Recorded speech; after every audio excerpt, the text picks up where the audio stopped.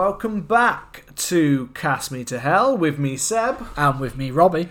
And here we are, returning to our must-see horror feature with 2013's Evil Dead, directed by... We've just had this conversation. Fede, I would say. I don't know. Fede Alvarez, Freddy Alvarez, yeah. Fede, I don't know how it's pronounced. Whichever one of those you choose and whichever one of those is your chosen method, that is the Evil Dead we are talking about. However, that might not be the Evil Dead that you are expecting on our must-see horror. Yes. I feel like we have to address this. Yeah, so those who have listened to our must-see horror segment know that we've got a picture of the 100 must-see horrors from a site that you can find in the link of the bio. Maybe we'll put it there if you want to play along at home. It's available on Amazon. And The Evil Dead is on there. But we covered The Evil Dead. So the rule is that whenever we pick a film on there that we've already covered, we do the remake, or if there's no remake, we do the sequel or something along those lines. Something that's not on that list, so we can cover it more than once. Yeah, and we covered Evil Dead in our Video Nasties segment. Episode, I can tell you, it is episode 37, Video Nasties. The Evil Dead 1981 is exactly what you'll find it under. We did that. I can also tell you, we did that on the 29th of November 2021, to be specific. So we've covered that. I wanted to throw that in there, so in case you haven't heard that and you want to hear about the original Evil Dead, we'll go in and find it. We did a very interesting episode all about its video nasty status. Yeah, and as always, if you enjoy the show, hit the subscribe button and please leave us a lovely review. Now, let's just jump straight into the nitty-gritty of the Evil Dead 2013. Evil Dead. Yes.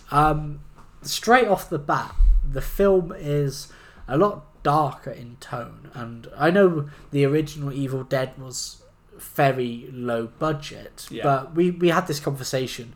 I mean, over on our Twitter page, I put up that we were doing Evil Dead 2013. Why don't we mix it around? Why don't we start with the social media lounge, because I feel like this is looming over our heads. Well, this conversation that you've been talking about. Over on the social media lounge, I said that we're covering Evil Dead 2013. I said that we were covering the remake. However, I was lambasted by a few people that it was actually a sequel. And then some other people were arguing that no, it's actually a requel. And then other people were saying that it was a remake. And it was one of the best remakes. So, I don't know. I am confused. And it's confusing in its concept, I think, in many ways. Because, sequel, I guess... The sequel, the only thing in my head that really would have played as a sequel is because at the end it has a tease of Ash Williams. Well, it depends on which one you watch. Yeah, that's true. Because the one I watched didn't have the tease of Ash Williams at the end. Did it have the person just finding them at the end and getting into the car? So, that all depends. So that would make it a sequel or not a sequel. Yeah. The remake, I guess in some ways it plays out somewhat familiar in some ways, but it's different, as in modernized with more social context maybe than the original had. Requel? I don't know whether requel, reboot, sequel. I guess. I guess. Yeah, thinking of it like that. So in my head, I went straight to prequel instead of requel there. Requel, I guess so. It's rebooted with more modern things. Yeah. Doesn't quite follow. I don't know why. In my head, whenever I hear requel, though, I always think of a rebooted one but also that has the original. Like, I always think of it like that kind of one, like the one that's like it's a sequel, but it's also a reboot because it has maybe someone of a legendary status from the original film while also introducing new characters, and this isn't what this is. I don't think so. I wouldn't put it. I would cross that one out. Because I feel like it. The only reason Scream termed it as that, and they clearly said it's because you have the legacy characters / the original, and therefore it's not a reboot, but it's not quite a sequel. Yeah. So I'd say this one doesn't count in that one. In all of those kind of areas, I don't know. I could see it as a continuation in some way, as in still in the same universe. Yeah. And I could also see it as just a standalone remake. And in the best... I'd say in the best ways of a lot of remakes, though, this does try to reimagine it in a new way. If we're saying remake, it would say it's tried to reimagine it in a slightly different way. It doesn't fully take the context of the original in some ways, while also kind of still playing on some of the tropes of the original film. Yeah, I think there's very similar story beats and scenes that are similar or reminiscent, which makes me think sequel wise, so there are some story beats which are kind of the same. Yeah.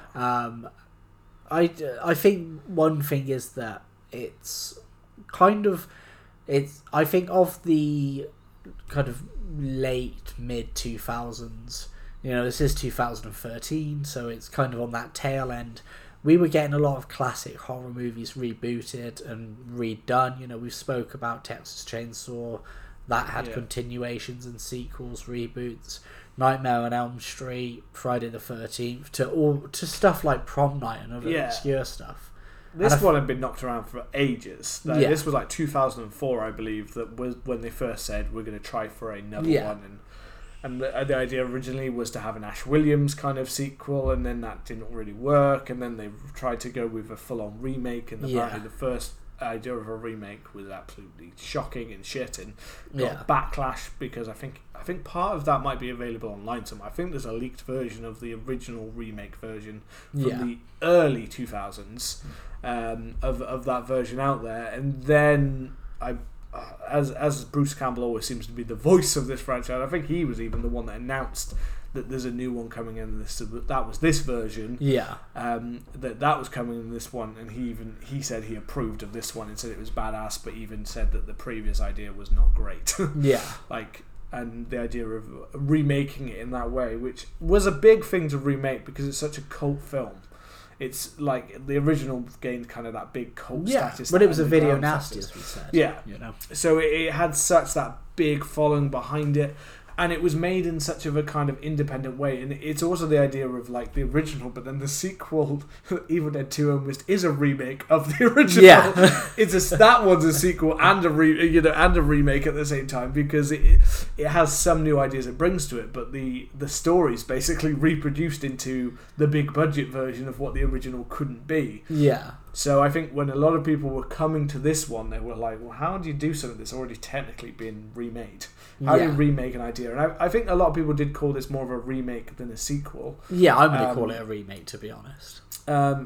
It's kind of the way I think of it, because I do think that the tone is different than if I said the original Evil Dead film and then this one.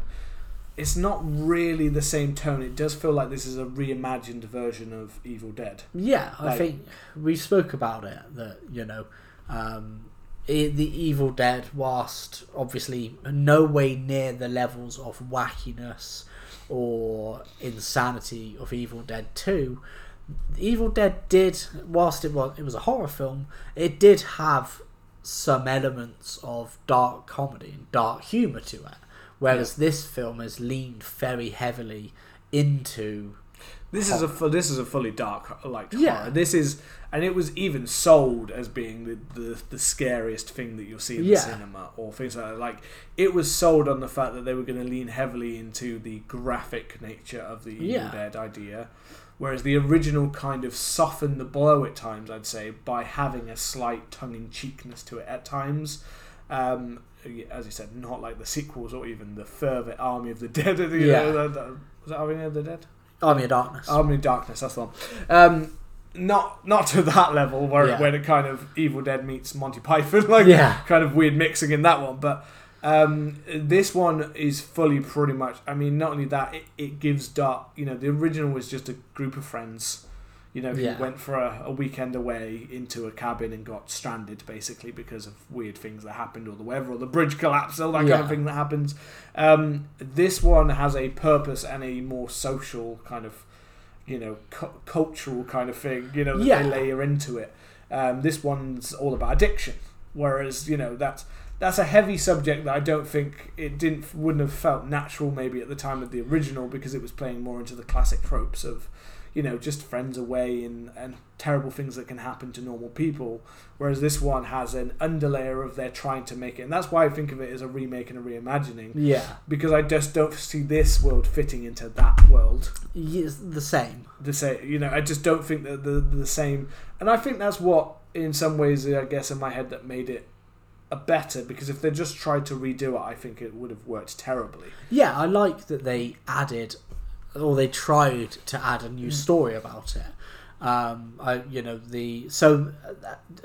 original Evil Dead, the premise is, two couples and a friend, or two couples and Ash's sister, I think, go away for like a weekend in a cabin. Ash's sister? I feel like it's just an extra friend, isn't it? One of them is Ash's sister, I'm sure. Is one of them? Oh, okay. I'm sure one of them is Ash's sister. I can't remember, but it's been a while since I've watched it. When I watched the Riesler, I just didn't remember the sister angle. I just maybe it's just like his girlfriend and the third wheel. There was the girlfriend, two girlfriends, and then there was like the third wheel friend who was a bit like, because he's like the first one to get attacked and things like that. Like, but maybe she was. Maybe I've forgotten something. I can't remember. But they just go away, and then they end up finding, in the basement, the Necronomicon, and somebody has recorded them reading it. Yeah. Whereas in this one, I respect that they tried to do something different, where they've got this addiction angle. Yeah. And it's it's a brother and a sister. The possession kind of plays part. The possession plays part of that. I think I have my own thoughts about it. I think it's a bit of a swing and a miss. I'll be honest. I'll explain when we get there.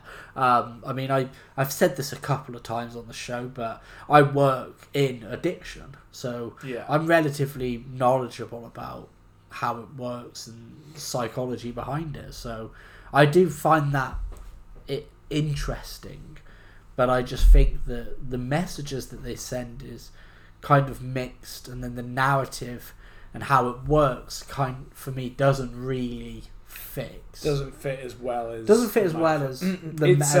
we've had another recent comparison to that, the Hellraiser remake. Yeah. Where they tried to do a similar thing, but where it seems like that, I don't know, it felt like you've got a basic idea of what rehab or recovery or trying to get over this kind of is, and how it works. And a lot of TV shows and movies basically half the time try to show it as basically, if you can lock yourself in a room for 24 hours, then you're fine, which is not. The struggle is much realer than that concept, but they tend to water it down, I find. To like in most movies, you see it as just that. Yeah. Well, they say in this, she's going to go through 3 days of hell, and like heroin withdrawal is, really uncomfortable for 3 days, but it is a bit more than that. But I don't know, I think we'll get to why I think it's muddied when we get to there. I think that from the opening bat, I think the film does play with your expectations quite well. So we see a woman running through the forest, we see somebody chasing her, we even see somebody holding what looks like a sawn-off shotgun, reminiscent of Ash, and then they capture this woman, and I'm sure that it was what's his name? It was his brother. This is really bad for dead air, but my brain's completely gone. I'm sure that the person who grabs her is Ted Raimi making a cameo. It might be. I don't know if it is. No, I don't remember that. No, but it looks like him. It looked like Ted Raimi, who makes appearances in quite a few of Sam Raimi's movies or horror movies. So I kind of thought it was him, but they take this woman away, and they've kind of tied her up to this this post, and a bunch of freaks are stood around her, kind of doing all this chant, and then she's kind of playing that she doesn't want to die, and then she's like, I'm gonna kill you all or something like that. She says like a threat to them. Yeah, well, it's not implied at first that she might be possessed, is it? It's at not first you think it's someone being chased, and it's not until they start trying to basically attack her that then she kind of changes the tables of, you're not going to let me go, you're not going to, and then fuck you, like going into that kind of Evil Dead or Exorcist style kind of like. Well, I love it shows it plays with your expectations a bit, and I love that it shows how evil and cunning and manipulative that the Deadites can be. You know? Yeah, because it's a father, isn't it? Yeah, it's a father. And it burns and shoots her. Yeah, which it's an interesting, to get you into this kind of, this is the kind of shit that this causes, and this is the kind of. I did completely forget this part of the film. I remembered some of that. I completely forgot this part of the film, and thinking in my head at the same time, thinking like. It seemed like a way to kind of set it up, but it's effective because of the age and the daughter father kind of thing, and that you can have that. I guess it just in my head when you think to the original kind of thing, this just seemed a little bit like there for the sake of being there. Yeah, and not necessarily needed in part of the whole film once you kind of get to know the characters and stuff, apart from setting up there's going to be something in the basement. I think, I thought it kind of set up that, it kind of showed how they can switch and how manipulative they can be. But I think it was a good enough opening to kind of get you into it, Yeah, it's hard because obviously this film is full of, it is kind of aimed at the graphic, taking the graphic parts of the Evil Dead, and it's one of those hard balances because this certainly, for someone who's not, I remember watching this with Charlotte, and this just being like the worst kind of one for her because it is just full on, just gore. It is the gore. max. Yeah, it's probably one of the more gory kind of. I think the one that was seen by a bigger general public is probably one of the more gory, and it feels worse than say a Saw film or something like that because it's people self-mutilating and it is people self-harming. In a possessed way, yes, but still, because it deals with the themes of addiction, and it feels and it deals with those kind of depressing notes and those kind of self-inflicting notes. I think it will be a hard film for certain people to watch if they're very triggered or even very just generally just aren't that keen on. They like horror, but they don't like gory horror. This is going to come across as quite a lot because it's just not something that the original tone, with that kind of following these people and having a kind of a black comedy kind of angle to it. We've had a lot of back and forth about that, like you said on your social media kind of thing, and not about naming people, but there was a fight on our. You can find it on our Twitter. There was a fight. There was a little bit of a fight on Twitter about whether the original film is a very. Someone said that the original film is a very serious film, and other people saying that that's not, and most people going against. And the original film, and I know for a fact because I know Sam Raimi is not a serious kind of director. No, I think he's ever made has been fully that. He's very black comedy. Yeah, whether it's Evil Dead, Drag Me to Hell, or Spider-Man. He's always had a little bit of a corniness. He likes a little bit of a corny joke. He likes funny reactions. Like even if you just think about the ending of the, with the scream at the end, it's not like a natural, like, I wouldn't say that was designed to be a big, oh my god, jump scare, like he's so scared.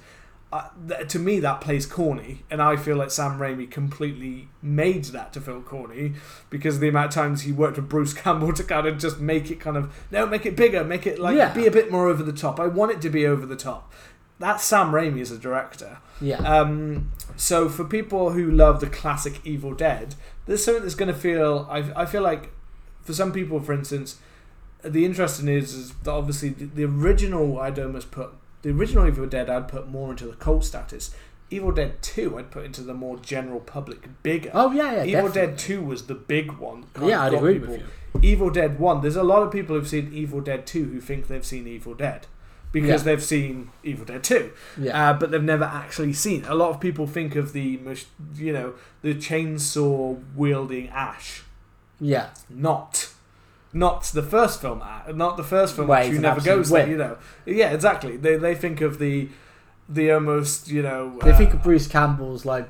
I was literally thinking of chewing bubble gum, but like, They Live kind of, because I'm thinking of that, because he almost becomes more of that character in the second one. Like in the sequel, he is more of the action hero in the second one. He's the horror hero. He's the final dude. He's like the final dude. Not even final man, because it's just dude style that he's acting like, you know. I think that for a lot of people is the Evil Dead they know and love. Yeah. So this one taking such a drastic more towards the gory, I think is, in my head, it's a good way to approach it, to delve into the horror aspects more, because I do feel that maybe is a certain part of the audience that loved the original, and the original was plenty gory and horrific, and even the independent one is like bubbling, sickening kind of your body parts bursting and turning into like insects and faces that have burnt away, and in that kind of classic. But there are a lot of people that I guess like all of that stuff, but wanted the more serious, darker version, and this is the serious, darker version. It is. But it's also a case of, I don't know, there's fun to be had with the mutilations, but it does at times on rewatch. Like, I really loved this the first time I watched it. Same. Because it's so, like, I guess, I was going to say balls to the wall like gory, but balls to the wall implies that it's like energetic fun, and I'd say that actually that's not the case, really. No. This is brutal and graphic, and once you have got past that part, there is a little bit of maybe the fun missing that people who like Ash versus the Evil Dead, like TV series and stuff like that Ash. People who love that bit are definitely not going to be as keen, I think, on this kind of style that we've got here. Yeah, and I think that's what's happened to me, man. I watched this film in the cinema when it came out, and I really enjoyed it. I found it kind of terrifying. And then I watched it again a couple of years ago, and then I watched it for this episode, and I was looking forward to watching it. But the more I watched it, the less I enjoyed it. And I got to the point where I thought, I'm not saying it's a bad film in any aspect. It's a good film. There's the gore is great. It's very well made. It's well made. It's well paced. The fact that it's mainly practical effects. Yeah. Apart from the touch-ups, he went out of his way to do like as much as he could. Like, it took way more and cost way more than it should have, purely because he was so. It should be practical, like the original was practical before CGI and stuff like that. Which fair play, because the stuff looks great. Oh yeah, the stuff looks good. The mutilation, all of the bits that we get, that we'll get into the different kinds in a minute, but that stuff looks really good. So, like, fair play, and I do think it's well shot. It looks good. It looks like dark and grimy, and it looks with the style they're going for. Yeah, it works really well. Not necessarily in the standard Evil Dead way, but it looks really like grimy and dirty and dark and grungy, and and it works really well in certain scenes. But yeah, it just lacks the charm of the rest of the Evil Dead. I think it's too straight-laced, and it's too serious, and it's too dark, that for me it forgets what made the Evil Dead. It was darkly funny in moments. I mean, it was brutal, it was gory, it was sickening in some moments. I remember seeing the pencil going through somebody's leg and then foot, and then them twisting it, and the things kind of like squelching down and like melting. I remember feeling ill the first time I saw it, and it ages, but my main thing is it misses the fun. I'd say that this is the thing. It's gory and it's brutal, but it's grounded, I'd almost say. this is supernatural elements, and yet something about it feels somewhat grounded in the way that they're mutilating themselves, and the way that the body is doing. And we haven't got the bursting and in the same kind of way. It doesn't feel like we had those moments as much. Yeah. It feels much more like I said before, like self-mutilation in a lot of ways. But not without the extra, I don't know, the extra charm of something just bursting for no reason, or parts crawling, or something deforming, crawling around, or like when you think about some of the creatures that you've had in Evil Dead, the deformed and the otherworldly or other-dimensionally, or whatever you want to call it. Yeah. Whereas they're just kind of like possessed people with slightly grey skin and yellow eyes. I mean, don't get me wrong, I sound like I'm shitting on the movie. I just think like it's just not reflect up. When I'd seen, the thing was, I'd seen this one before I'd actually watched the original, so I'd never seen the original. So for me, I wasn't off tonally. And now that I've really, know actually the original I know really well. I don't actually know the last time. I'm sure I've watched it, but I don't know the last time I've actually watched. I think I've only ever watched Evil Dead 2 once. Yeah. So that's a weird one to say, but I've never watched. Whereas I've watched the original Evil Dead several times now and really grown to love it in its style and all of these little things. So now reflecting on this film with that, it's just more of that. There's something oddly even colourful about the original that's lacking here. Yeah. And this is a style that we have, and we've talked about how we've got this style in a very of these late, around 2008 through to around 2015. I think we had a lot of films with this muted toned kind of colours. That's it. And this felt very much within that style, and a lot of those films were trying for a more grounded, a darker, a grittier kind of, and I'd say that this is definitely of those ones, this is definitely one of the better that they did. And if you're going to make a remake, just like we've not done the film, but we've talked about the Texas Chainsaw Massacre remake and how that one kind of taking that darker, grittier actually worked well to separate it from the original.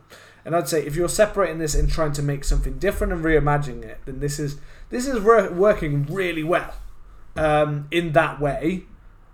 But if you really love the original, and this is why I'd say remake, because this doesn't feel like a continuation of that universe. Yeah. It feels muted, and it feels like, and also the idea of having to bring in a social context into it. Yeah. Again, just feels like, I feel like the Evil Dead is more like it should work as like the people have chanced upon it, and they have chanced upon it, but having to add that layer of the fact that we're going through an illness in order to overcome it, and the Evil Dead is like the illness and things like that, again feels very of its time, and something they try to do a lot in certain horror films. Yeah. And sometimes it overcomplicates it, and sometimes it adds something that wasn't needed. To get away from the shit on it, though, the performances within, like, say, Jane Levy, I think, does an amazing performance. She's the she's the one thing that definitely stands out. In terms of characters and stuff like that, that's the other thing. There's a likability in the original that, and a kind of a playfulness, and there's not as many. I feel like this one, even though it's trying to be more grounded and real, at times I feel like this actually makes mistakes and goes sometimes more into tropes than the original even did. See, I think maybe the reason why it does that is because, the characters are actually a lot more fleshed out here, at least I think.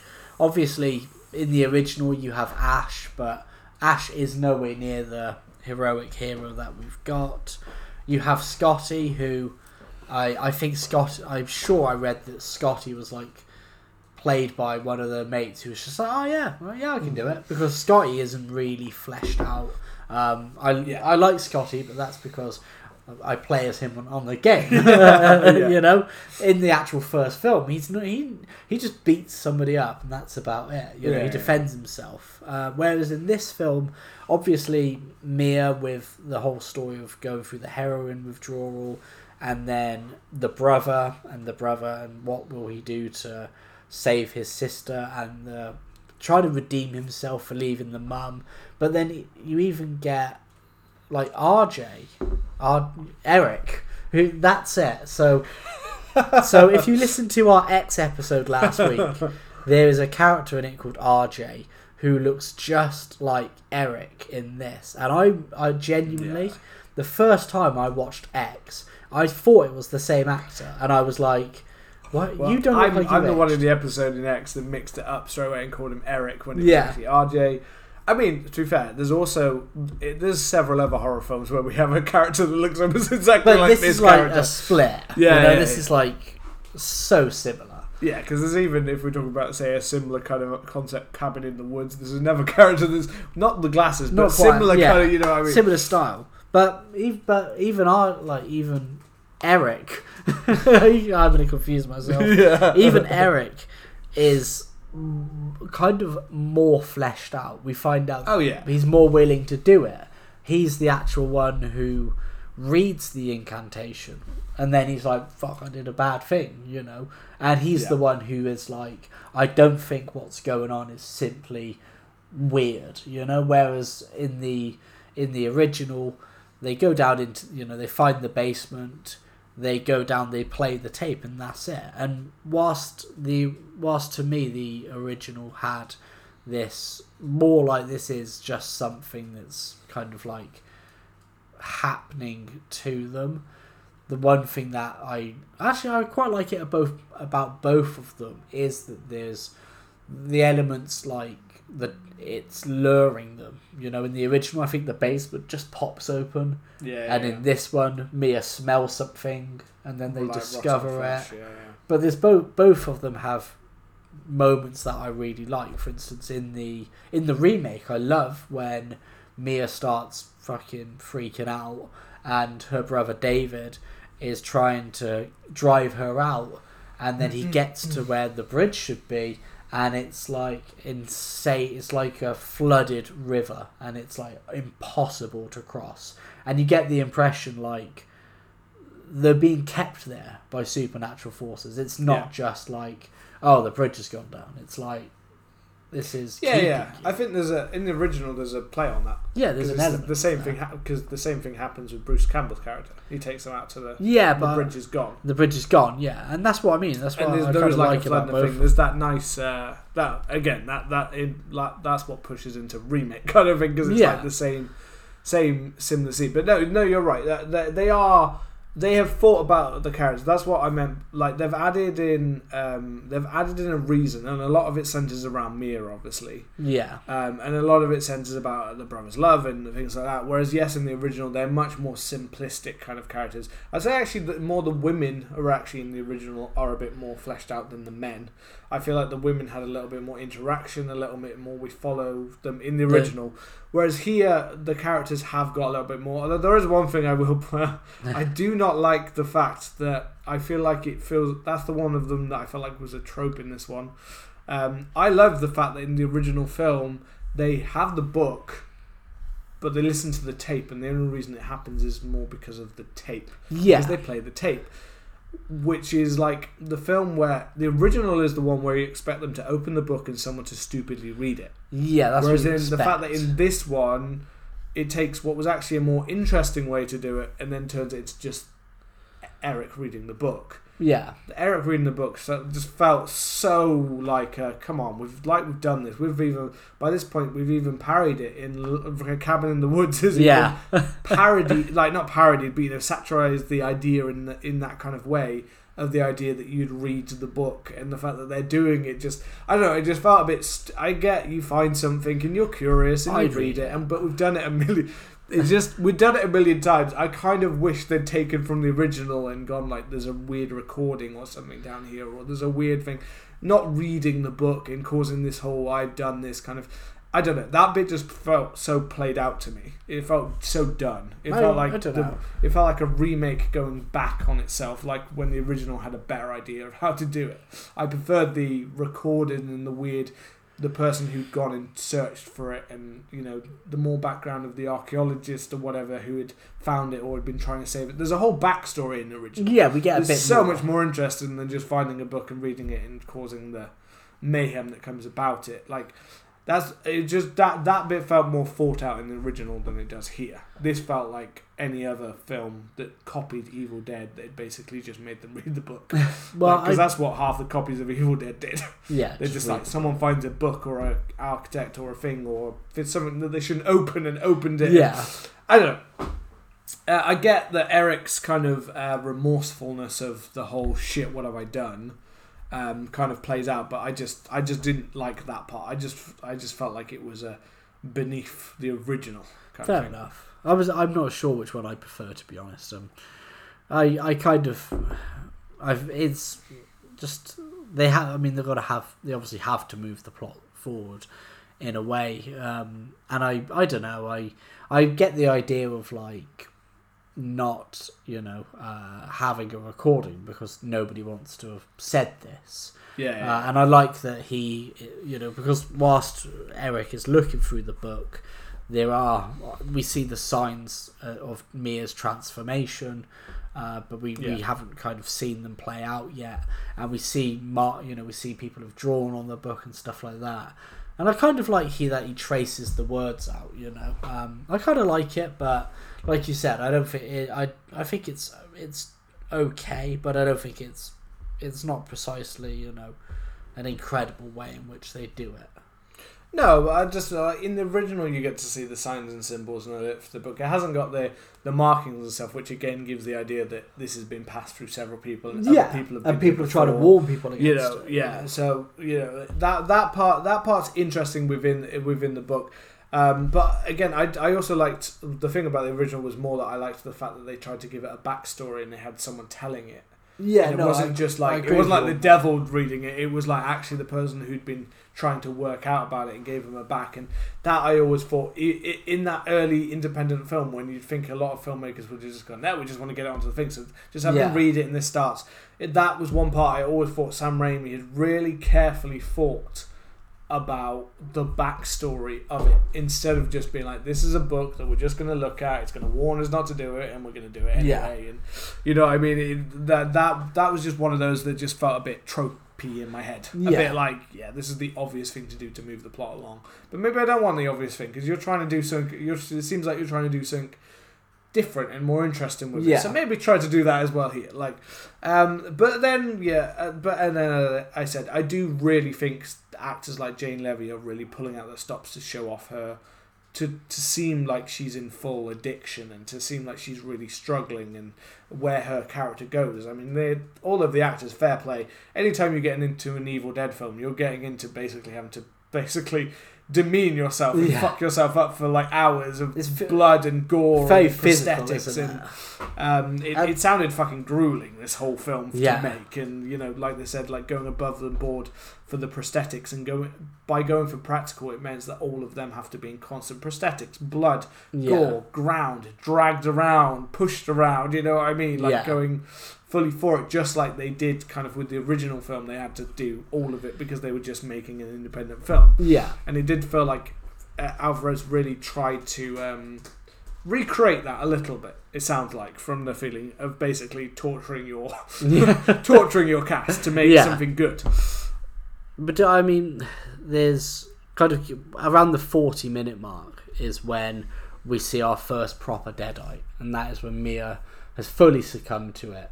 She shoots, she goes to shoot David with the gun, and then we see the scene where she vomits all that blood. She chunders onto Olivia, which is bogging, and then gets thrown into the basement. That's the only time we do get kind of a little bit of the humour, is when it is into the Deadite form, and not humour, but there's a slight kind of like, you're like, holy shit, that's so over the top that you're a bit like, okay, cool.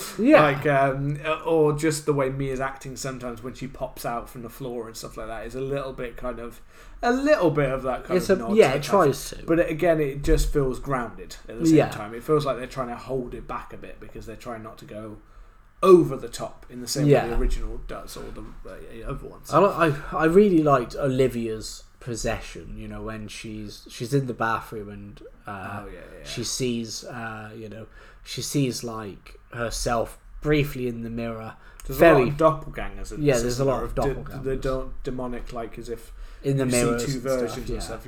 And she sees herself with like her mouth cut up, and then when she goes into the room, the thing that I found really interesting is how they kind of do the possession slightly different in this. So, I mean, there were characters who would just kind of pop up and then they die and then they come back, or they're heavily injured and then they become the Deadite. But usually we get the iconic kind of like tracking, zooming, like chasing after them shot, and then it getting the person. But Olivia's scene, it kind of teases that when a door opens and then it stops and we see her walking, and then she suddenly stops, and then she starts like, her hand starts shaking, she starts pissing herself, and it's a really kind of like weird takeover. It's an interesting way in which they showed the possession. As if something's just suddenly hit her. As if something's just suddenly hit her. We don't see the classic camera. And then obviously Eric being stuck in the bathroom with her is a really good scene. Eric does a lot of the heavy lifting in this film when it comes to bashing people's heads in. Getting fucked about. I always remember, this is the thing, this is what is so stand out about it. It really does play into this grimy, like you said, like piss yourself kind of really tearing in, and when she's got the broken glass and she's literally soaring away, it's hard not to be both impressed as like a horror fan, I think, about this film, and also feel fucking like, that is brutal. That is disgusting. Like, they weren't lying when they said that I don't know if scariest, but definitely the kind of one of the gruesomest films people probably it's very visceral. It doesn't stop with it. It definitely makes you feel full on like, holy fuck, they are just destroying themselves as those. A little bit that the original couldn't completely always go into as much. It did have this, obviously, but this one fully goes on to the self mutilation. It really when they're fighting with each other, and you're right, Eric has to like basically bash her skull in. He gets stabbed loads with that. That's the other thing, that the needle. Doesn't she get him in the eyeball as well? I think she gets him around the eye. I know that. There, like I feel like it goes to the side of his eye. It looks like it does. Shot, and then he gets stabbed right. Yeah, that's because he has to pull the needle out. That's gross. That's what I mean. It really does feel uncomfortably horrific at times, like things that they're doing to the self. You are like, ugh. Like definitely, like it's not the same as the original films. It's so much more kind of brutalized, and you feel so much. I feel like maybe in the original there's a little bit more of a cartoonishness at times. Well, it's quite Three Stooges.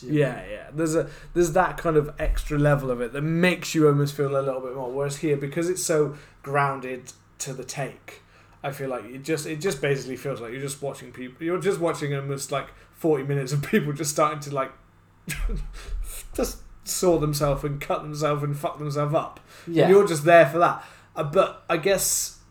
I know for some people the thing with this is that some people just said they became numb to it after a while, because once you've seen a couple of these kind of scenes and you know the level that they're going for, then you kind of just expect the worst of everything, and therefore you kind of start to numb out to it a little bit after a while, because it does feel like this goes from kind of set piece of mutilation to set piece of mutilation, like it's a whereas I didn't feel like say in the original that happens quite as much. I feel like there's more of like trying to escape or trying to work something out or fighting together, whereas this one feels almost like you kind of just can't escape this right now. You're kind of stuck. You just gotta watch everyone mutilate. And there's the whole 5, which isn't really there obviously in the original, the idea of basically it needs 5 sacrifices in order to release the demon, the abomination, or whatever, the major doppelganger or whatever you want it to be. There's that part that kind of played to my, because in my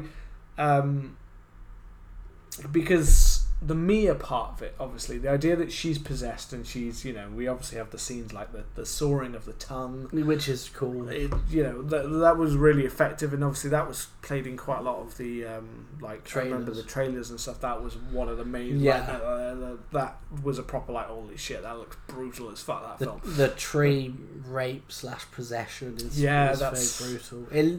Obviously that's in the original as well, but I think this one feels more it feels more like it's more of a it's so in the original I very much got the impression that it was the area is just against them and is brutalizing them, and everything in this forest is just evil and out to destroy them. Yeah. And it was more of just like a, victimizing and just like humiliating this woman.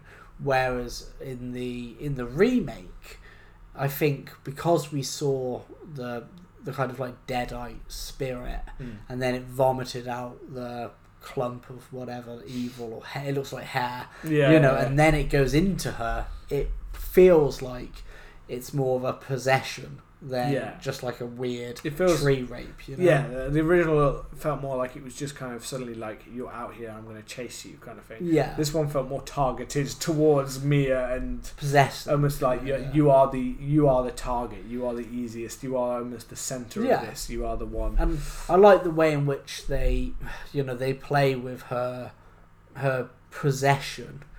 They play with her kind of possession of coming and starting to turn into the Deadite and become possessed, versus the withdrawal symptoms and how she is. And there's a scene where she's like, I want to go home, and everybody's saying no, like, you have to stick this out, like, this is how we care for you, like tough love kind of thing. And for me, I think that's when it's the addiction storyline is at its best, when it's kind of like this transformation's happening to her, and you can see, and people around her are kind of like, no, you're just withdrawing, but it's the overall message and the way in which it wraps up that I think is really messy and heavy-handed, which I'll talk about when we get there, because like you said, the gore of the film is really well done. Another highlight of the film is when Natalie gets bit by Mia, and her hand starts to become possessed, so she has to cut it off with is it like a bread slicer? Yeah, it's like what you see, like a meat, like you see like turkey slice, like or whatever. Turkey slice. Yeah, it's fucking. It's so arm, and it fully goes for it, kind of thing. It delves, it doesn't look away. That's one thing this film doesn't do. It doesn't turn away from it. No. It fully lets you basically have to watch her chop her entire arm off. Yeah, and it's gross. And then the worst part is when the boys come back, they see her stood up against the fridge, and it's still kind of clinging on by a tiny thread of skin. Yeah. And it's gross. And the thing I love is that the gore is very visceral and it's in your face. When Natalie attacks them with the nail gun later on, and they have to pull the nails out themselves, and there's a scene where she's smacking them with the crowbar, and there's a bit where she smacks I was about to call him RJ, she smacks Eric's hand, and you see like it break. And it's the way in which they don't emphasize it that makes it worse for me. It's not like she smacks the hand, we get a shot of it and we see him scream, which really kind of overplays it. We see his hand get smacked and it all crumples up and kind of breaks, and there's no attention drawn to it because he brings another hand up. It's kind of it's very real and grounded in that aspect. Yeah, it does feel like you feel every bit of it. You feel every. And I do feel that this is absolutely the strongest part of how they've reimagined it, and it's not even the drugs or the context, the addiction kind of part of it. The strongest part is the fact that they've decided to go full on into what happens to them once they're possessed. Yeah, like every single part of cutting or breaking or scratching or pulling or whatever they've got to do. You feel it and you see the pain, how painful it must be. In some situations you're like, holy shit, but you're going to have to do this in order so you don't become like that. Yeah. It is one part with Mia's part though in my head that were kept that was different, because obviously in the original it kind of implied that basically once they're possessed, even when they try to think that they've turned around, actually once you're possessed you're possessed. Gone. You're gone kind of thing. And that's the difference here with Mia's character. Is one big difference is the fact that obviously she's possessed and then comes out of it, like the transformation, doesn't she? Because she is fully into it, when she's locked underneath. Yeah. But then there's the idea that David manages to kind of get her from that kind of, like you're saying about that kind of the transformation of coming through it and coming through the addiction onto the other side, and again that's why that felt like that was being used as a way to kind of show past that. It was just that in the original, that's another thing that felt different, because of the original, once you're done. And not only that, but Mia somehow manages to come back out of it. The rest of them are kind of stuck, but then that's partially because we've seen how brutalized and mutilated they are, more so than they were in the original in some ways before the final turn, such as Ash's girlfriend in the original, Linda.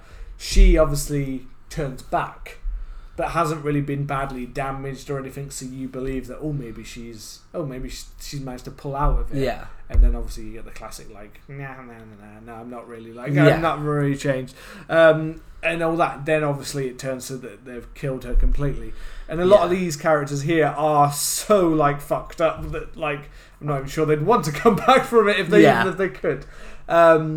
But and then you even have, like you said before, about the once they're dead, they're still actually rising back. So you think a character's dead, and they're actually, whereas in the original they're pretty much possessed, and then you kind of see them. Although I think Scotty comes back, doesn't he? Scotty comes back in the original. So that's not different, but it's there's quite a few characters who you think like bled out. Like you have Natalie, who gets her other arm blown off and then bleeds out to death. So she doesn't even, she's chopped off her arm. Then you get the whole nail go through, but then she gets her other arm shot, and then she's basically just there left there to she just bleeds out. You get Eric, obviously, who gets who gets like fatally stabbed and then still comes back. Still comes back later on to then get his ass blown up again. Exactly, and that's the one thing I do love is, and I get the idea of like that's why one thing I think about the film, I realised that I was just like rambling then, is actually I kind of feel that David should have been the main character here. Yeah, because he's such a central figure, and effectively that he's the one who kind of he's the one who does everything. He has to destroy. He's the one who destroys the bodies. He's the one who has to try and figure out how to save his sister, and then deal with the fact that he left her with the mum who was dying and wanted him to be there, and then he has to go through the potentially destroying and killing his sister. And I kind of feel like David and his sacrifice, I kind of feel like he should have been the actual one to survive, because he goes through so much. I like the fake out ending where he buries Mia, which is a cool scene, and Mia's saying, I'm gonna your mum's in hell with me, and, you're a bad person and all this shit. And I like that once she's out of the ground, everything goes back to being sunny and the rain stops, and you're kind of like, it's over. He goes and then he pauses to get the picture, and then the possessed Eric stabs him in the neck. I think that's a really cool. Well, there is even a shot there with his eyes, which makes it look like he was possibly possessed. He becomes back just as the place is burning down. But for me, like the horror of the Evil Dead, we spoke about the comedy, which I do think is a central part of it, and maybe because I have such a love for Evil Dead 2, Army of Darkness, and the actual series, and the character of Ash so much, that I struggle when there isn't the comedy. But the horror of the Evil Dead is always at its best when it's about the brutal things that you kind of you have to do against the people we love and care for. And if the idea of like brutalizing and just destroying a random zombie is fucking that's easy, man. I'll do that. Yeah. I don't know that dude. I'll take him out. But when it's, you know, your brother or when your it's sister your brother or your best friend, and they can still talk to you, and they can switch between and you this can't evil tell the maniac. difference. Yeah, that's the strongest part of the horror aspect of even the original film, is the fact that Ash has to suddenly be like, wait, you're my girlfriend. I love you. I've literally just basically proposed to you. Yeah, like, I gave you moments that shitty necklace. or whatever he was doing there. And yet now, literally, almost like minutes, what feels like minutes later, I'm now having to make the choice of whether I kill you and permanently, or I do something that could permanently damage you or hurt you, or like And that is the one aspect I think you were trying to make the point of, that I think that this remake does nail. Yeah, is that desperation, and that family bond, and the what you have to do. And you're right. I mean, I feel like although Mia kind of is the central, I do feel like this was meant to be sold as brother and sister as the main characters together. I do feel like that it's meant to be shared between the one helping the addiction and the one with the addiction. Yeah.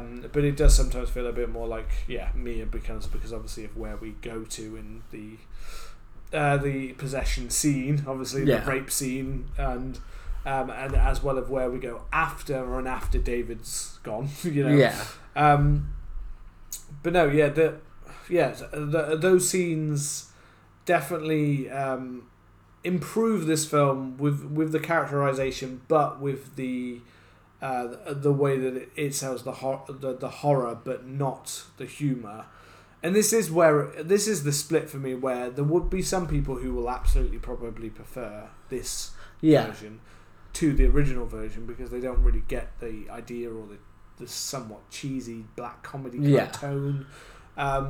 This is why I like to think of it as a reimagining, because I feel like there are some people that will absolutely love, because I think this is a good film. Yeah, I do think it's a good film. I just think if you're looking at it as part of that universe, then it starts to muddy the water a bit, because it's hard to say, because if I look at everything else in that universe, this doesn't quite match. Yeah, which is why I think, like I said, why maybe I struggle with it. Yeah. Because again, I haven't watched Ash versus the Evil Dead. Which fucking banged. But I know how much people love it. So again, if that was fresh in your mind, that style, and then you watch this one, you'll be like, oh, this doesn't really live up to what I want from an Evil Dead film. And when that style, and particularly the character of Ash, which is the Evil Dead style, though. Which is it's the Evil Dead style, and it's very integral to the Evil Dead. It's really hard to watch it. It's almost like because the spirits are meant to be a little bit playful, a little bit of like that spirit's a jerk. That spirit is got a weird sense of humor. Like, why are you doing this to me? Why are you doing it like that? Why are you acting like that?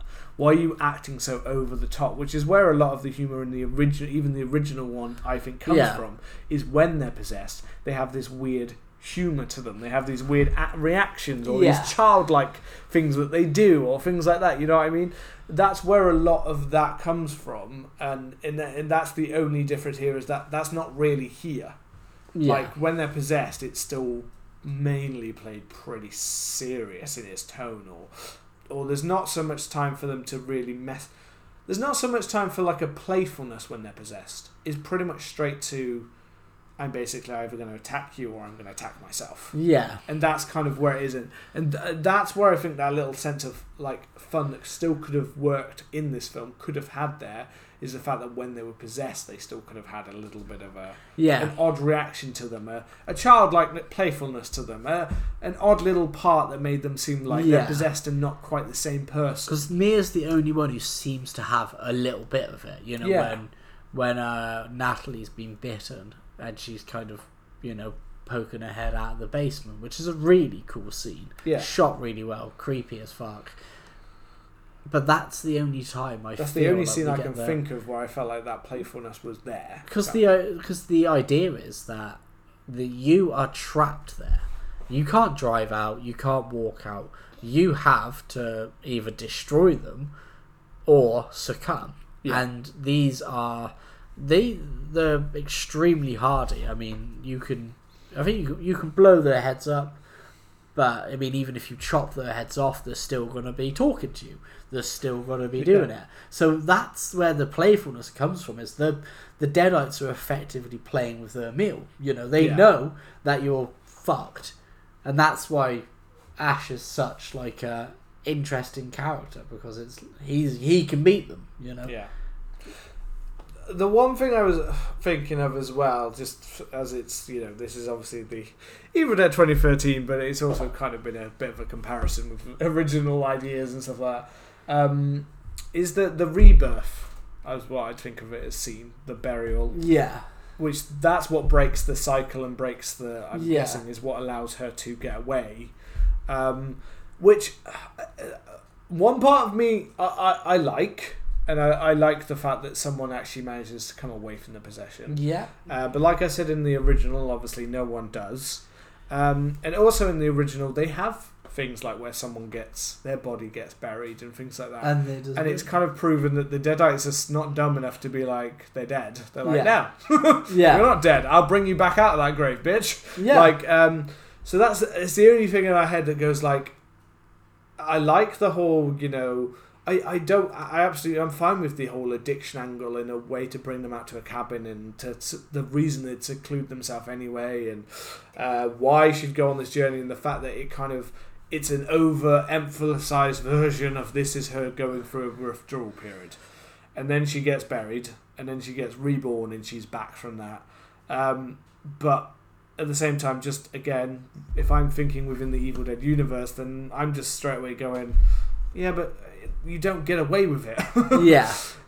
You don't get away with it, and, you know, so this is the character's the only one that's going to come out alive, and apparently she's come through this, and this is like her fresh start or whatever kind of thing. Yeah. And it just didn't totally work for me, that. No, and that's why... And I didn't think it worked within the lore of the Evil Dead as well. No, and that's my kind of struggle with the ending. I think it's really cool, and I think I have an interpretation of it. So you know, David, we have the fake out ending, which is cool. Yeah. David goes to go inside to get the car keys. He stops to get the picture. RJ stabs him, and then as he dies, you know, he sets fire to the cabin, and then as he gets possessed, that's the fifth soul, I guess. Even though technically, surely, if Mia was, you know, exorcised, then that's not the fifth soul. Yeah. This should be the fourth soul, because she's back. She's back. And then it starts to rain blood, which is amazing. Yeah. We get the abomination, which looks like Mia come out, and they have a really cool like little chase scene where, you know, she chases her. She has to fill up, you know, a chainsaw. And then she goes to try and, like, you know, she hides under the car, chainsaws one of her legs off. The abomination's trying to get her under and tips the van up onto her. Also, I don't know if you noticed this. There's a really weird scene, but when they first drive into the cabin, it looks like they CGI'd the van driving. It's really weird. If you get a chance. No, I think I know what you. I remember looking at that part when they were coming in and thinking that something looked off there. Yeah, it looks like they CGI the van. Which is, I guess it could have been CGI speeding up. That's what they mean by touch-ups. Yeah, maybe.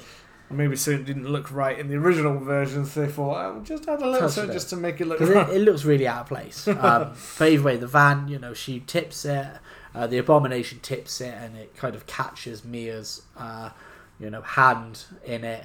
You think she's got a chainsaw off, but she goes for the rip, which is brutal. Yeah. And then she chainsaws the, you know, I think she says, like, I will swallow your soul or something. And she says, swallow this motherfucker. Yeah. Or a line like that, which is really cool. And then she chainsaws her and just saws into her. And it looks stunning. You know, we get all this blood rain. We get absolute... The practical effects are awesome. Yeah. They've really pulled that off here. And then the abomination kind of gets swallowed up by the ground, and then it's sunny again. I think visually it looks really amazing, but I have a problem with it for two reasons. Narratively, I think it would have been more satisfying if if everything could play up the same, but David buries Mia, and then when he brings her around, she's the one who goes inside, and she ends up getting killed. Because the reason why I think is that David is the one who is having to, dispose of the bodies. He's the one who, he kills his own girlfriend. He has to watch, his friends die, or his sister's friends die. And then he has to deal with this transformation in his sister. Yeah. He's the one that has to actually be first-hand seeing all of this, whereas, as we know, like the possession almost seems like nothing really... Mia's not really actually having to witness it, because most of the time she's possessed. Yeah. Well, apart from she the does mutilate... No, I know she mutilates us, I know all that, but what I mean is, like, she's almost like a second passenger onto this journey, whereas he is... front and foremost, having to go through, and actually he's the one that has to achieve and overcome all of these things. Yeah. So for me, the fact that they switch, and then Mia is almost the main character for the last 10 minutes of the narrative, where she hasn't been the main character for she's the main character for the first 15 minutes maybe, and then 10 minutes, and then she gets this great action sequence. It kind of for me, I think narratively it would have been more satisfying had that been David, and then I think looking at the addiction angle, I get it. I get that she is literally and metaphorically having to take on her demons, without anybody, and that she is the only one who can conquer it. Mm-hmm. But then the afterthought is, well, she ultimately was possessed, and she did go through, but David was the one who had to make the sacrifices and had to do all of the legwork for her. Yeah. So ultimately she has to do it herself, but it's like David does everything and all of her friends die just so she can everyone makes sacrifices and lost for her. I mean, I guess there's something to read in about the effects of others, than what your addiction does to others around you, and there's all kinds of things you could read into there. But it doesn't, when you add it all together, it doesn't ultimately feel like Mia had to actually do that, for herself, in the grand scheme of it all. No, it doesn't. It feels like, I get it, but it feels like you've got there very messily, and you've left a lot of what ifs. Addiction does have a ripple effect, and you can say, well, her friends ultimately died because of what she had to do to get better. But then that leaves the question, well, why should Mia get better and 4 people die? Yeah, exactly. Have to go. Why did everyone else have to die for that? Why did for her actions? David basically have to sacrifice his life for her? Things like that. So I kind of get it. It doesn't feel earned. It doesn't feel earned, and it feels like it's really well built. But then it feels like by having Mia be the one who is going through the drug addiction and is then possessed, and I get what they're trying to do there, but it just feels like it's a bit messy and a bit disjointed in how they go about doing it. You know, and maybe if Mia had kind of maybe initially been possessed and people were thinking that she was going through it, and then it had passed on to somebody else who then goes in the basement, maybe it might have worked better, because she has to do. I do think you're right that ultimately the idea of Mia being the one to make the sacrifice and having to actually literally physically destroy the demon in that, you know what I mean, like physically be the one to do that in order to protect those around her, or to protect her brother who's made all of the sacrifices to try and protect her. That seems more of an overcoming your problem, if you see what I mean, making the choice to overcome it, and you actually have to make that choice yourself. Seems more than her basically, yes, having to do things to overcome the demon, but at the same time also only getting there with everyone else propping her to that point, if you see what I mean. Yeah, definitely. It definitely feels like an odd mix there. Yeah. I mean, overall, I don't know. It's, I don't think it's a bad film. I think it's a good film. I think it's definitely well made. It has some creepy moments. Yeah, it's very well made. But I think personally, I struggle because and this is my own personal thing. I struggle because I'm such a big fan of Sam Raimi's style of Evil Dead Yeah. that I find it hard to separate it. I think if I had to recommend something to someone between the original Evil Dead and the remake, I would probably recommend the remake because it's more straight up horror. The gore's different, it is more grounded, whereas the original, you have to take it a certain way. Yeah. But I think if you were to maybe watch the rest of the sequel, the rest of the franchise, specifically Ash vs. Evil Dead, I think I could see why you would struggle with the film a bit. I think it all depends on what kind of. If I was to tell someone now who is a fairly novice to horror, yeah, then they'd see this one as much more of a straightforward horror, whereas I do think the original Evil Dead takes a little while for you to kind of. I don't think I even loved it as much as I have on repeat the first time. The first time I watched it, I was like, okay, and then I let that settle, and then when I watched it, I think a few years later, I was like, actually, this is banging. Yeah. I really like this. But the first time I watched it, I think it wasn't quite maybe what I was expecting. So it's getting used to that tone, and again, like you said, it's the difference between almost two worlds, because this is a reimagining that I'd put outside of it. So the version that has Bruce Campbell's thing, I think, was a mistake of an idea. Yeah. Unless they literally had a plan for a sequel, which it has been talked about, that there was an idea Yeah. for where that would then go, linking back into Ash's universe. But it would have felt like they were trying to reimagine it for a completely new idea for the franchise. Yeah. So it's basically rebooting the franchise in a new direction completely, which I feel like the second you had Bruce Campbell wouldn't have been a reboot, because he would have played his classic, Yeah. So then it would have linked back round in that way. I mean, there are many things to be thankful for, though, because Ash vs. the Evil Dead, a lot of people say the reason it got made because this was a successful. Yeah. So they managed to get a TV series out of it instead of making another sequel to this film. They got that for the 3 seasons that you did get. Yeah. Before it got cancelled again. It's a shame. Well, not again, but got cancelled. And you've also now got this one because, again, there was enough interest in the franchise still to come up with the Evil Dead Rise, which we'll be reviewing coming at you on April 21st. But yeah, it's a really hard one to say. Now, to go down to the brass tacks of what we're meant to be talking about here. Now, obviously, this is an odd one because, as we said, this is meant to be must-see horror. And that's really more linking to the original film than it is to this one. We don't really have to make the judgment on the remake.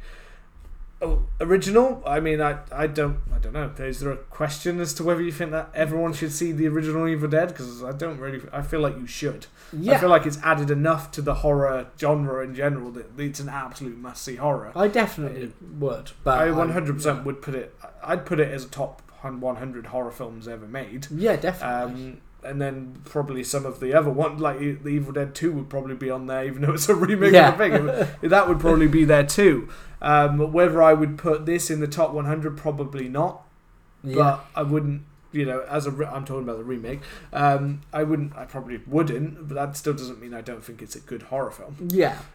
For what it does practically, and for a well-made film, it's very good. I do feel like anyone questioning it is more of a fan of the actual Evil Dead universe, and I do feel like this doesn't feel like it fits within that universe. Yeah, I agree with you on that. This feels like a possession film, but I don't know if it's an Evil Dead possession. You see what I mean? Like, it feels like someone's gone with a possession film that's very similar to the Evil Dead, made a grounded, gritty kind of thing. But whether I'd completely say, apart from it having the Book of the Dead and the things like that, you could probably change 1-2 things here, and it would basically not be Evil Dead. It would just be a possession film in the woods. Yeah, which is Evil Dead. But you know what I mean. But it's still, you see what I mean. This is pretty much as close as it could be. And you could probably change 1-2 elements and say this is no longer Evil Dead, whereas I'd say you'd have to change a lot in most Evil Dead films to not make it. Yeah, exactly. Because you'd have to take away humour, you'd have to take away the style, you'd have to take away the odd kind of characters, you'd have to take the protagonist in Ash. Yeah. There are so many things, whereas this one, without having all of those elements, it feels like you could you could call this a different film, and you probably would have been like, yeah, okay. Yeah, You basically made a dark Evil Dead film, but you could have called it something else, and I'd still be like, okay. Well, I'll go over to the social media lounge to see what the what the general consensus is. So we always put the films that we're going to be talking about, and we read a few out. So find us on Twitter, on TikTok. That's a different thing completely. I'm launching that on on TikTok, Instagram, and Twitter at CMTH Podcast. So Tommy Allenby, I'm guessing, said, love it. I need to add the unrated cut to my collection that wasn't released here in the UK. So there's an extra gore out there, I imagine. That was really... That's actually a weird... Do you know the thing about the fact that it was shown on Channel 4 in the UK?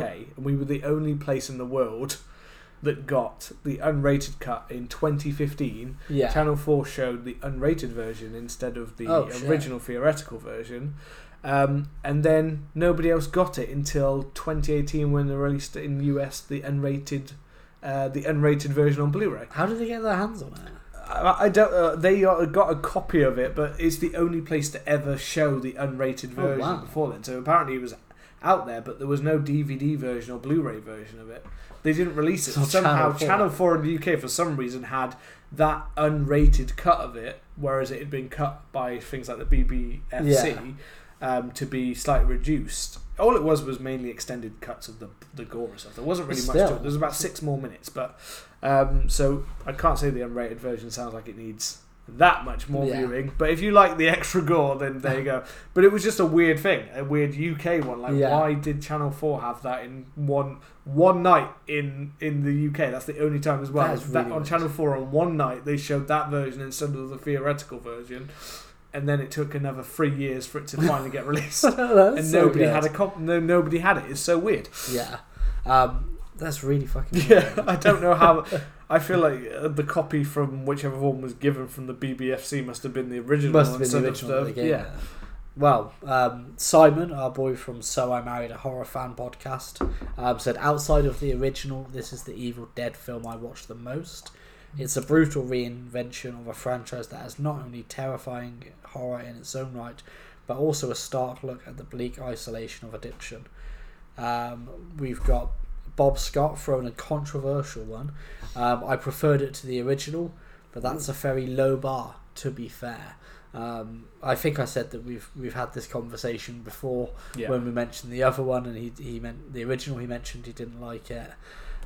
And again, as I said, I can get why some people wouldn't like the style of it, and therefore I understand why they might like this one more. Definitely. Because it's more... I feel like this is more straightforward to the idea, whereas the original, you kind of got to get... If you don't like the humour, then the franchise is going to fail for you. Yeah, I get that. It's the same reason the franchise is survived, but not been as popular in some ways of certain ones like Army of Darkness and stuff like that, not as much because some people just can't get into the humour and therefore the franchise is a bit lost on them. Yeah. And then just to wrap up, we did have a lot on this saying it's not a remake, it's a sequel. We had that at the start. But to sum it up, the last one, Aaron Carruthers had a second date to this film 10 years ago. I asked him if it secured a third date. I'm waiting to find out. Lovely. But this does actually lead me on to... we are going to cover Evil Dead Rise, which will be out 21st. This was the other thing I wanted to mention, but where are you going with this? I don't know. Like I said, I love the Evil Dead franchise, but for me, Evil Dead is slapstick, horror comedy, Ash, and weird shit. I don't know how I feel about this new one, what it's going to be like. I'm unsure. To me, it looks more like Demons 2 than it does Evil Dead, you know? Well, the trailer reminds me very much more of this remake than it does of classic Evil Dead. I can't say. I'd say that like we when we went to the cinema to see blanking on what episode we've talked about, Scream. Yeah. The trailer played for it.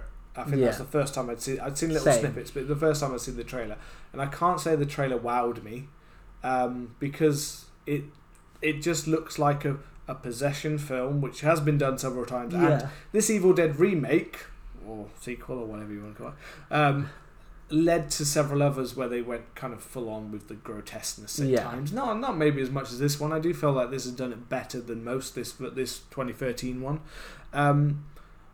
but this one led to several of those those films, and this new one looked like, so it's a family, and then the mother's possessed, which feels a bit like it's been done.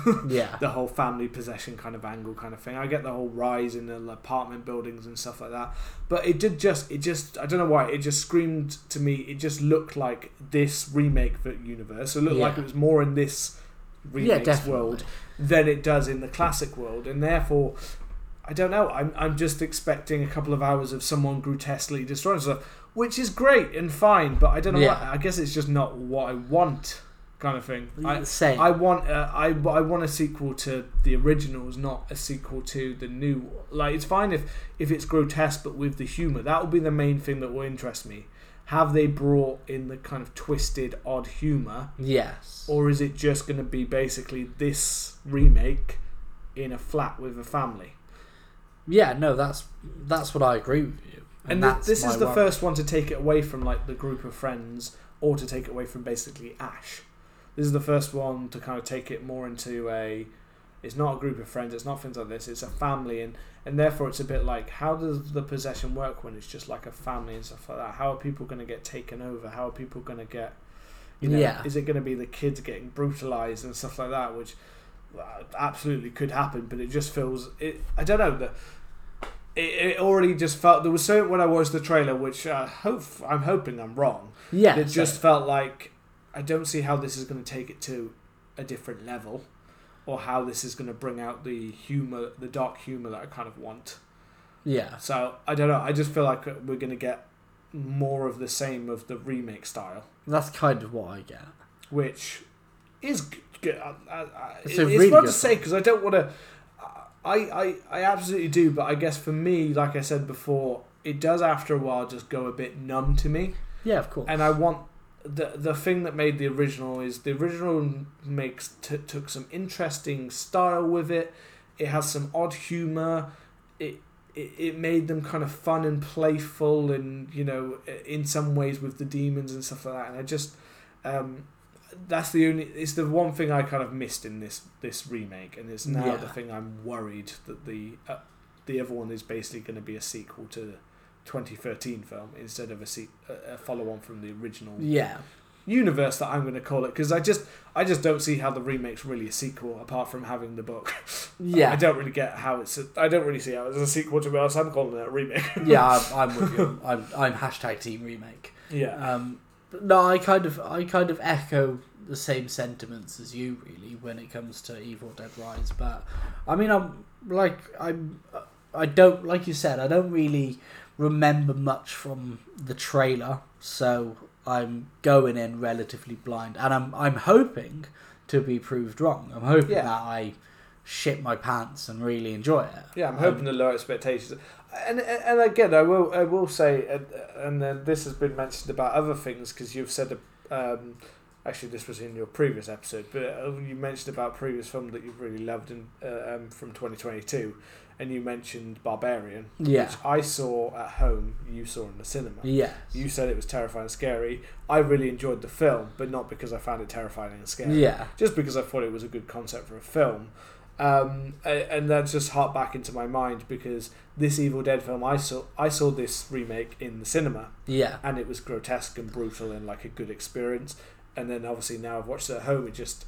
Once you knew what's going to happen, you know what's going to happen. So it just felt a little bit less. It's a bit, maybe. So Evil Dead Rise might work purely because it will be fantastic on the big screen, and it will feel brutal and things like that. And, hopefully that's the case. But yeah, I hope there's more to it than just brutality, is all I'm saying. Yeah, I guess. I want great practical effects and stuff like, yes. And I want that. But, I also want to follow it, and I also want to feel like, that's gross, but also fun. Yeah. And the fun elements... missing here. Yeah. Well, I guess this April is 21st. Yeah. I guess this is perfect way for me to plug it. So, as always, if you've enjoyed the show, hit the subscribe button and leave us a lovely review.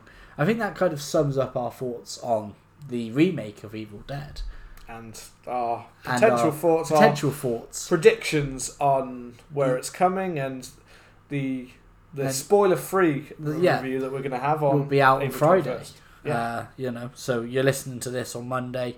Our spoiler-free episode will be out Friday, most likely in the evening. Yeah. And then our full spoiler-filled discussion will be out the following week on the 24th. So be sure to tune in if you're an Evil Dead fan.